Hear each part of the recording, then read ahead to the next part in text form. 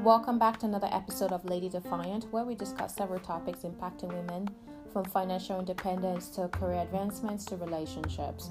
On today's episode, we're going to be discussing the subject, deciding when it's time to end a relationship. I'm going to be sharing my opinions, a 3-step approach in helping you determine whether it's time for you to leave that relationship or work things out. But before I get going in on today's topic, I want to say this. If you're currently in a relationship in which your partner is physically, emotionally, or financially abusive to you, your issue is a delicate situation in which this 3-step approach does not apply to you. Please reach out to local resources in your area to help you break you free from an abuser. Now let's get going on today's topic.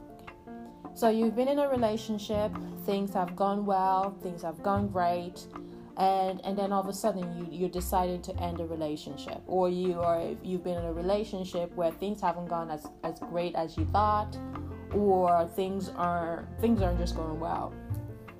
And so then you are now deciding, do I break up this person, break up from this relationship, break up with this person and move on? Or do I stay and try to work things out? So here are my 3-step approaches. The first step you need to do is 1. This is an analysis though, so it requires you to have a pen or paper. It requires you to write things down. It requires you to put things on paper, make it plain as day so that you can see it. Okay, so now step 1 is you want to determine where are you now, okay, or what is my current state?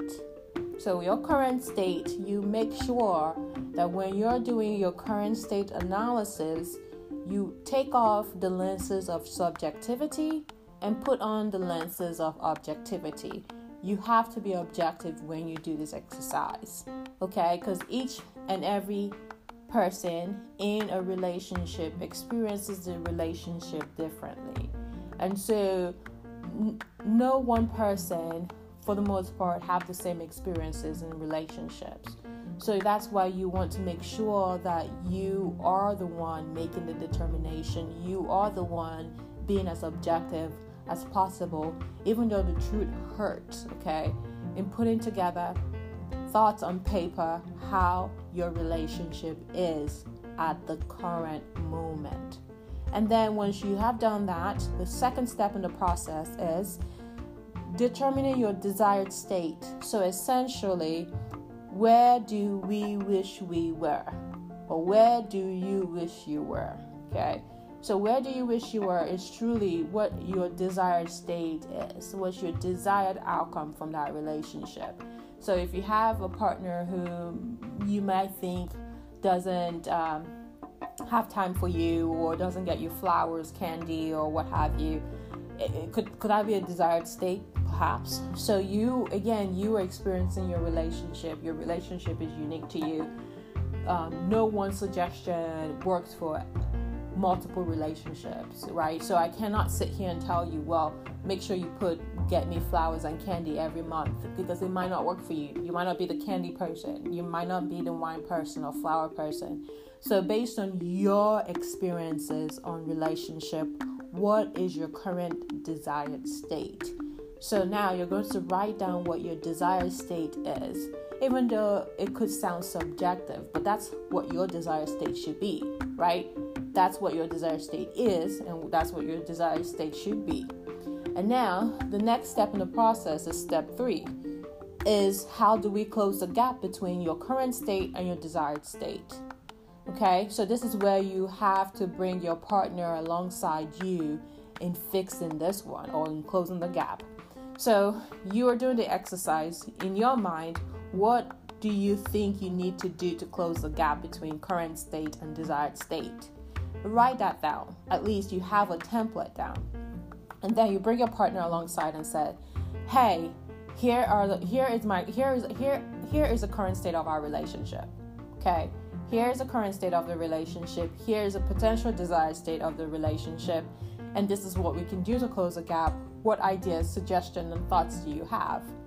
please, please, please make sure when you're bringing your partner alongside you to go over this should not be the first time he or she thinks or he or she has heard about your relationship issues. Relationship founded on transparency and communication goes far, okay? And so when you're bringing this up and talking about this, it should not be the first time he's hearing that you're not happy in a relationship or things need to change. Okay, so you can even have a situation where he perhaps know that things need to change, and then you're bringing him alongside this exercise and say, hey, we were talking about this over the last 2 months about our relationship. I've taken the opportunity to do a mapping of where we are and what I think the desired state should be and how we can close the gap. So then you're bringing him on to that conversation, already setting his mind ready to have an honest, transparent conversation with you. Now, if your partner says, great, let me see this. Okay, can you change this? Can you adjust this? Can you add this to our desired state? I want to make it work. If your partner is willing to gain commitment, you gaining commitment, he gaining commitment from you to make it work, then that relationship is worth saving. Now, on the other hand, I know that there are guys out there who do not like to be given feedback to. They have no problem giving you feedback, but in turn, when you turn around to give them feedback, they get upset about that. And that's okay, but that doesn't mean we don't talk about our real issues. Just because the guy is sensitive and he might have an ego problem, that doesn't mean you're not going to have the honest conversation with him. You're going to do the same thing, bringing him alongside and saying, here's the current situation, here's the desired situation, just how we can close the gap, what's your take on it? If you have a situation where the guy's like, absolutely not, this is not right, this is all about you, it's never about me, it's just this, I'm not going to do that, just walk away. Just end the relationship. And I say it so easily, but I know I felt it. I've gone through the same thing. And relationship, when you're breaking up from a relationship, it hurts. Months, days, hours, it hurts. But that's why we as women, we need to be independent. And being independent doesn't mean things don't get to us or things don't hurt, but we're able to bounce back quickly. Okay? We're able to bounce back quickly from a situation in which the man is refusing to be reasonable.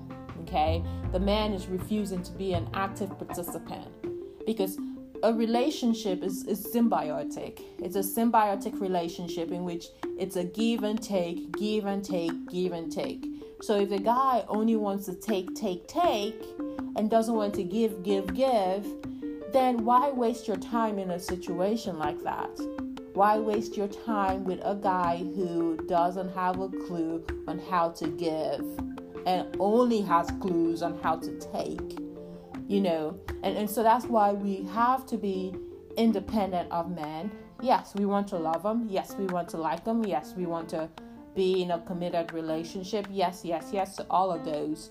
But we also have to be independent, because when we're independent and things go the way we didn't plan, we're able to feel the hurt, but we bounce back quickly from the hurt.